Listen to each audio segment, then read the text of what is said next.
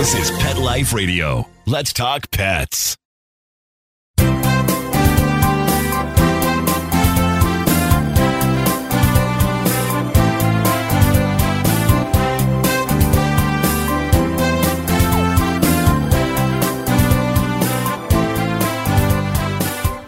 And welcome. You're here live on Pet Life Radio's Ask the Vets with Dr. Jeff. Here on every week here at 9 a.m. in the West, noon in the East, and wherever you are, happen to be in between. And we're here for you. We're here for your pets. So anything you'd like to just talk about, any subject, any specific question about your pet, now is the time to get the advice for free. Hopefully it'll be good advice. I can't promise it, but I guess after like my 38th year, I know a little something. I've learned something over the years. Let's put it that way. So how to get a hold of me? Very easy. You can do the easy way. It's not as fun, but it's okay. And that's toll free. 877-385-8882. Once again, 877-385-8882. Or better yet, join me here live on our Zoom platform. You just go on to PetLifeRadio.com, click on shows, go to Ask the Vets with Dr. Jeff. That's our show. And just tap on the link that Mark, our producer, has left for you, and you can join us here live. Ideally, have your pet with you. As they say, a picture's worth 1,000 words. A live video, oh my God, 100,000 words. And that's why telemedicine is so great, because if we can do telemedicine and see you and see your pet and actually engage real time, we as veterinarians can be a lot more effective for you. And I want to welcome my Instagram live audience, and I'm trying to wave at everybody if I can. If I miss your wave, doesn't mean I'm not waving at you. It means you zoomed by too fast and I couldn't get you. So, and again, for you, if you would like to join me here live, I mean, of course, you're obviously here live, but with your pet to ask a question, moving over to Pet Life Radio and click on the Ask the Vets with Dr. Jeff, click on the Zoom link, and we can join you there. Or you can always send me a message directly after the show. And I'll hang out a little bit after the show too. So if you have anything specific you want to wait with me, that's okay. We can do that as well. So anyways, many of you know, unless you get less shy and decide to join me here live, I have stuff prepared. I love to peruse the news. We have some news sources that just are coming in every week. One of the things I'm trying to do for Dog TV is get a weekly news show going, because there is so much out there. And a lot of the stuff comes straight to veterinarians. So you don't have the opportunity to know what is going on. And I think some of the stuff is useful information. A lot of stuff going on in science, a lot of stuff going on in research that ultimately can help you and your pets. So I think it would be something that would be very interesting for most pet lovers out there. I know I find it interesting, and I'm a pet lover, so there you go. Anyway, here was one who was come by the Emergency Medicine Critical Care Society.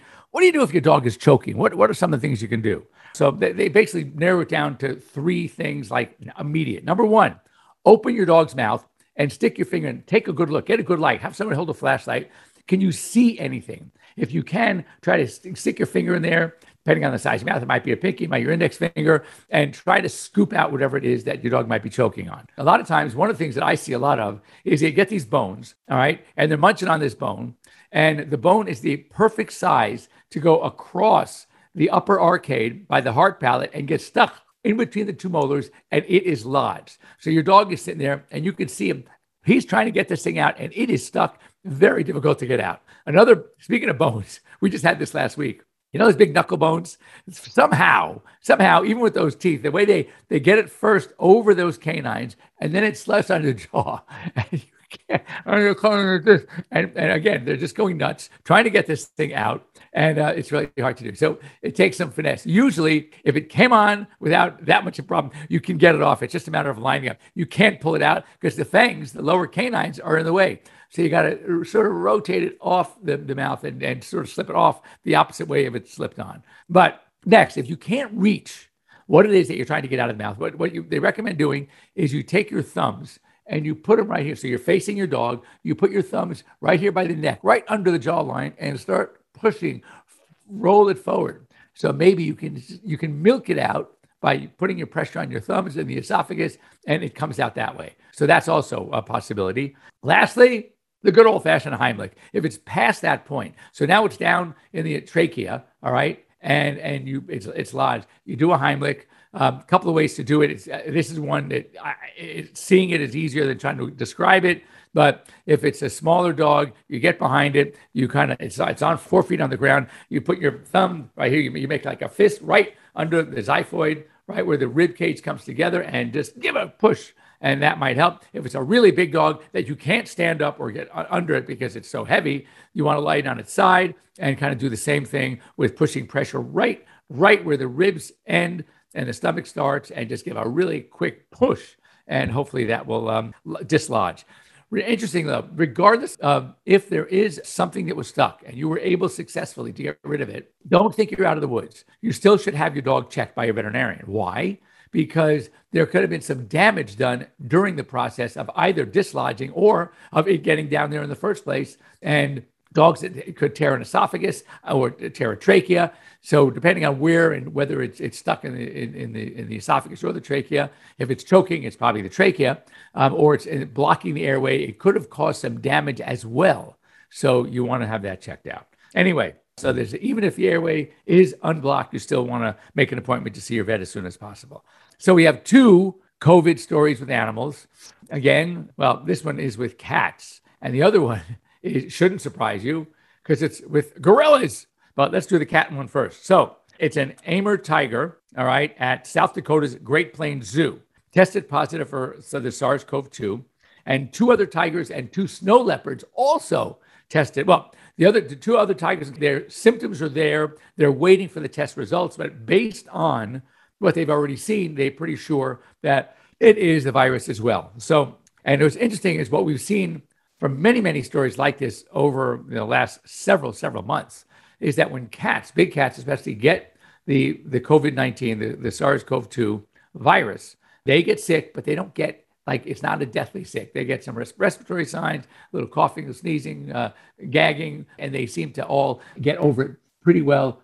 They can get it, and it's usually not as serious as it can be with some of us. And what's so interesting is that most of the case, in fact, if not all, but I can't say all because it hasn't been confirmed, but the cases traditionally that we see, usually in these zoos where we have these animals that are coming down with COVID, is because of a person that was working at the zoo who was positive for COVID. So it's very important, I think, that they should be tested. And any zoo official, any zoo employee, 100% should be, especially anyone working with cats or the primates. So here's the story with the gorilla. It's a Western lowland gorilla at the Kansas City Zoo, tested positive for the Delta variant, not just SARS-CoV-2, but the Delta variant. Clearly, it's coming from a person. And 5 other gorillas in the troop are also presumed to be positive, though they're waiting on their test results to be confirmed. They all show signs, interestingly, and are receiving supportive care, vitamins, expectorant, non-steroidal anti-inflammatories. Just, it's symptomatic, almost like us getting a cold, almost like us getting a flu. That's how they're being treated. Fortunately, they don't get as sick as we do, but they can get it. And obviously, during the time that they are infected and being affected by the virus, they probably can transmit it to people. But I mean, let's face it, other than the zoo employee that is working with those gorillas, who else are they going to come in such close contact with that they're going to be giving it to another person? Anyone who wants to get into one of those enclosures with a gorilla and they get COVID, they're lucky they're only coming away with COVID and not coming away with their life. So anyway, I just found it's really fascinating how some of these animals are able to become infected. So this is something that any of you, by show of hands, how many of you have small dogs out there? I have 5 dogs, but some of them are small. And one thing that we know that small dogs seem to have worse mouths when it comes to dental disease, periodontal disease, than large dogs. I mean, it's not uncommon for me to see like a little Yorkie or a little Maltese or a Chihuahua with, by the time they hit 13, 14, they have no teeth left in their mouth. And the breath still smells. Or they have 2 teeth that are now rotting. So we see it. I tell people all the time, we see it much more in smaller dogs. So check this out. The extra small breeds, dogs less than 14 pounds, are up to 5 times more likely to develop periodontal disease than larger dogs. These are dogs, they say, over 55 pounds. Now, obviously, there are other factors. It's the age of the dog. It's their weight. It is their diets. And also how aggressive you are as pet parents in making sure that their pet's teeth are clean. If you're really good at it and you brush them regularly and you have basic routine dental care regularly, then your dogs, even though small breeders, are going to do fine. But as they get older, typically dogs don't start really developing their tartar gingivitis, their periodontal disease until around 3. That's after 3 years of age that many dogs start needing just routine dental care. And if you stay on top of it and you brush their teeth regularly, usually once a year is okay, going through their middle age. But when these small breeds get older, I tell people you're coming in at least twice a year, if not more, for routine dental cleanings, dental cleanings with sedation, anesthesia by your veterinarian. And those are critical. Now, I know we've talked about this before, and this is when I get to sit on my soapbox a little bit. And that is, what about these places that do quote unquote non-anesthesia dentals or anesthesia-free dentals? And just to be completely transparent, I used to have a woman come in. She was a former dental hygienist, and she would do an actually pretty amazing job cleaning these dogs' teeth. I mean, I would look at it. I was so impressed. First of all, I said, how do you do it? She would sit there on the floor, low light, soft music, and lull these dogs and able to scrape the teeth clean. It was amazing. So years later, I was doing this for many years, actually. A report comes out by Dr. Jan Bellows, very well-known veterinary dentist. He's the man. And he did a study. It was a 3-year study, maybe it was 4 years. But he was identifying dogs that went to these anesthesia-free, these groomers, whatever it was, these dental grills. There's some out there that are doing this non-anesthesia dentistries. And as well, identifying dogs that were going regularly to the veterinarian for their dentals with anesthesia. So what he did was he had them come in to his office before and after. He, by the way, lives in 2 places because he splits his time between Colorado and Florida. So he did it actually both places, showed actually some location differences too. And it's not just one area where someone could say, oh, well, that's because you live in Colorado. We know there's dental disease in Colorado. I mean, obviously I'm just joking, but that is what he did. So he had Florida, Colorado. And interestingly, he had them come before and after for pictures. Well, also what he did on the post treatment, he took x-rays. So the pictures actually were very impressive of the non-anesthesia group as well. They were able to do a really, really good job as far as what we could see. When you lift up the lip, you look at the teeth, oh, how clean, how nice, how beautiful, right? But the x-rays after 3 years, the difference between the non-anesthetic group and the anesthetic group was amazing. It was so clearly obvious. And it was sad to see the bone destruction in the non-anesthesia group was dramatic. You need to get under the gums, just like your dentist and your dental hygienist does with you. They're scraping underneath, and they're really, really getting a tight, clean job under the gums as well. And if you don't do that, the bacteria in the mouth, they start eating away at the bone and the attachment of the tooth to the bone. You get the tartar packed out in there, and it becomes a total disaster. So bottom line, you're not really doing yourselves or your dog a favor by these places. You need to see your vet. You need to have anesthesia. You need to do a thorough cleaning. Now, if you want to take that year, and because you don't do such a good job brushing, and maybe in the midway point, at 6 months or 4 months, go to one of those places for a thorough scaling, get rid of that. That's a good idea too. But as far as using that as your sole solution to preventing periodontal disease, it's not going to work. So just keep that in mind. Before we go break, real quickie, snacking on plants. We know a lot of dogs eat grass. And the quintessential question, are they eating grass because they know it's going to make them vomit? Or are they eating grass because they like it? And some say that they do know they're going to make them vomit, and therefore they eat the grass. I don't know if I buy that, and I'll tell you why in a minute. It could mean that they're just lacking fiber in their diet and they want fiber, and that's okay, but there are better ways to give it. As far as the vomiting thing, my feeling is this: there is something called avoidance therapy. If you want to have your dog avoid something, if you can put an emetic in it, something that makes them vomit, or if they vomit like very soon, within minutes after they eat it, they usually avoid it. So if a dog was trying to eat grass because they knew it would make them vomit, first of all, it's a pretty smart dog.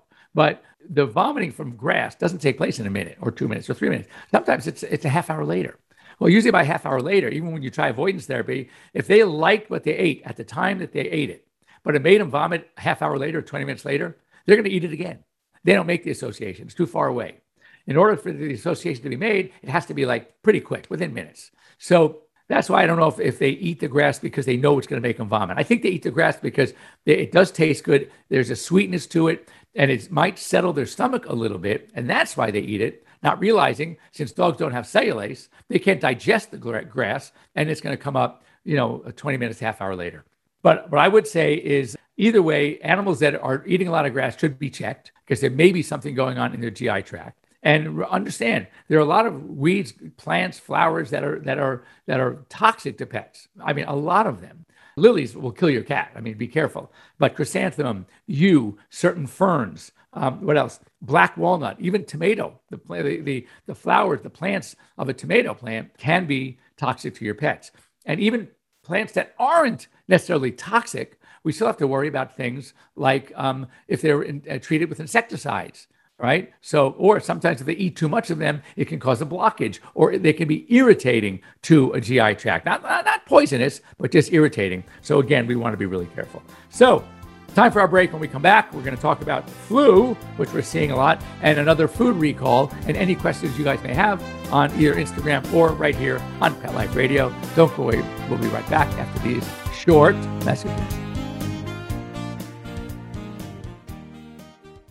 So I just want to tell you about a company that I came across, and I really think what they do is great. Carlson Pet Products. Very, very affordable. The company specializes in creating pet safety products to keep your pet happily protected from the puppy stage through their senior years. They have a variety of products. They have pet pens. They have foldable elevated beds, crates, pet gates. I mean, all phenomenal stuff. Their pet gates I love because basically they fit any size opening in your home. And most of the gates also have like a walk-through door. It's a small door for your pet to pass through without having to remove the whole gate. So it's really, really cool. Look them up, carlsonpetproducts.com. Get a 25% discount and free shipping if you use the promo code PETLIFE, PETLIFE. Check them out. You're going to love them.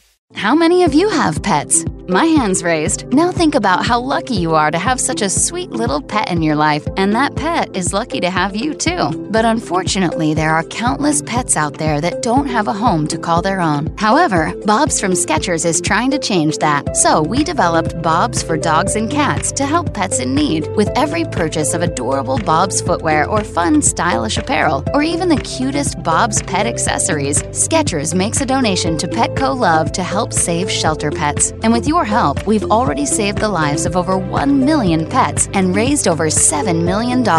So while you're getting style and comfort with features like Skechers' famous memory foam cushioning, you're also helping to save an adorable pet in need and helping another lucky owner be connected with a future best friend and companion, because happiness is having a loving pet by your side. Find Bob's at a Skechers store, Skechers.com, select Petco locations, or wherever stylish footwear is sold. Let's talk pets. Let's talk pets On Pet Life Radio. Pet Life Radio. PetLifeRadio.com.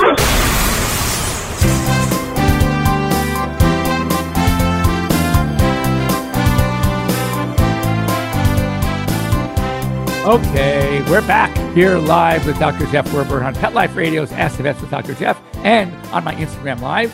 Thanks for those of you that are joining me. That's great. I love to see it.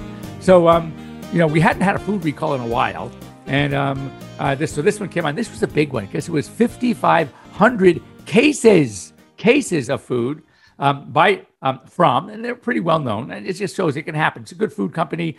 In the process of manufacturing, making this food, somewhere along the line, something gets out of whack. Somebody makes a mistake. Maybe it's a human error. Certainly not done purposely. And so a number of their canned foods had too high amounts of vitamin D. Remember, vitamin D, along with its A, D, E, and K, are your fat-soluble vitamins. And unlike water-soluble vitamins, your B's and your C's, that you can almost, just have as much as you want, because whatever you don't need, it comes out in the urine. Different with fat-soluble vitamins. And these cases here they are. It was their 4-star shredded beef, their shredded pork, their chicken, and their turkey, with the best buy purchase date of August 2024. So look at your From Foods. If you have anything like that, you want to take it back, you'll get your money back, recall. And they just had excessive amounts of vitamin D. What's the big deal? Here's the big deal if you have too much vitamin D. Well, first of all, vomiting, anorexia, loss of appetite, increased thirst, increased urination, obviously from the increased thirst, drooling, weight loss, and renal dysfunction. And and this is all can happen if these animals get too much of a food that's high in vitamin D and eat too much of it. So just one of those, to be extra cautious, be extra careful. And speaking of caution and careful, I know in many parts that we've been having this whole blowout with leptospirosis. Now, mind you, leptospirosis is not a new disease. As we discussed, it's been around for years and years. Way back in the day, I mean, when I was in vet school 40 years ago, we were vaccinated against lepto. But the problem is because of the vaccine itself, of all the vaccines we give, seem to have the highest rate of vaccine reaction. Now, I'm not talking about a reaction like we get with COVID where you can be hospitalized. No, but the dog will be under the weather. It can have a soreness. It would be just, as we say, very scientifically, ADR. ADR ain't doing right. And so that's what would happen with it. So I started at least, because I'm totally a fan, yes, a fan of vaccine, but I'm not a fan of unnecessary vaccine. I'm not a fan of a vaccine like the canine, and be very clear here, the canine coronavirus vaccine, which is basically 24-hour stomach flu. And I just don't want to, why give another vaccine for 24-hour stomach flu, Or like here in California, an indoor-only cat. Does it really need a rabies vaccine? It's not required by law in California. Many states it is required by law for cats as well, in which case you got to do it. But does it really need a rabies vaccine if it's indoor only? Are you inviting rabid animals into your home? When was the last time a bat you sat and cuddled up next to your bat or your rabid raccoon or skunk while you're watching TV? So likewise, leukemia virus, what does it require? For transmission of leukemia virus, it's prolonged direct contact with leukemia positive cat. Well, I have 5 cats and they're all indoors. Am I worried? They're all leukemia negative. What am I worried about? So why would I want to vaccinate them, especially since the following? We've talked about this before, the feline vaccine-induced sarcoma. Once again, the feline vaccine-induced sarcoma. That is a tumor that is coming from a vaccine. Some cats, it could be just a hypersensitivity to just the injection itself, regardless of what it is. But it is often implicated with these vaccines. Why would you want to give a vaccine to a cat where it could get this tumor and yet it didn't need the vaccine in the first place? Well, that's dumb. If any of you have seen your cat being vaccinated, that's why, interestingly now, you know where we give the vaccine? Not in the flank, not in the shoulder area, not behind the neck where a lot of vets give. No, we give it in a limb, in an extremity, in the soft tissue, the subcutaneous space, in a thigh, for example. Why? Because if the animal gets this feline vaccine-induced sarcoma, you can treat it by, sounds pretty gross, amputating the leg. Whereas if you gave the vaccine somewhere in the trunk, you're going to have a dead cat. So again, that's how I feel. Now let's talk about, so the lepto became a lifestyle vaccine. If you took it hiking, places where there are the animals that are shedding this bacterium, such as wolves and coyotes and deer and rats and skunks and raccoons and opossums, then yes, you would want, if they're peeing and urinating in streams, the dogs are licking the streams, they're sniffing the plants where these animals, these wild animals have urinated on, and that's how they get it. So it's so important to be very, very careful. And now that those animals are coming into many of our areas, we're not taking our animals to their homes, they're coming into our homes. They're walking our neighborhoods. I take my dogs out at night. I see skunks. I see raccoons. I see coyotes coming down Beverly Drive in Beverly Hills. It's insane. So we have to be much more careful. So I'm now recommending, there have been something like 60 cases in the West LA, Santa Monica, Venice area in West Los Angeles. So yes, I am recommending the vaccine. Now, influenza, years ago when it first came out, the disease, I wasn't a big fan. But now, a couple of things happening. Number one, we're seeing more of it. There's now the H3N2 strain, new to the H3N8 strain that was the older one. The vaccines will protect against both. But what's happening is a lot of facilities that are taking care of your dogs during the day, doggy daycares, the dog parks, right? Grooming facilities, boarding facilities, etc., are not recommending it anymore. They are actually requiring it. There were 2 doggy daycare facilities here in West LA that had to close down for 2 weeks because they had influenza. You can't. So they're saying, you know what? We can't be closed for 2 weeks. That's our livelihood. So now they're not recommending, they're requiring it. So you need to check with your facilities. And if there are places like that, if you are seeing facilities like that, or you go to one, you may want to talk to your veterinarian about the influenza vaccine as well. Anyway, that's all we have time for. If you have any specific questions, you can always reach me here live on Pet Life Radio. You can get me at Dr. Jeff at PetLifeRadio.com, Jeff at AirVet.com. That's our telemedicine platform. or you can just Instagram me. You're here on Instagram. I'd love to hear from you. If you have any questions, I will get you whenever I can. Anyway, we'll be here next week. Same bat time, same bat channel here on Pet Life Radio's Ask the Vet with Dr. Jeff. Once again, thanks to our producer, Mark, for producing a wonderful show. And I will be back here next week. And I'm available pretty much anytime you need me. So have a good week, everybody, and see you then. Bye-bye. Let's Talk Pets, every week on demand, only on PetLifeRadio.com.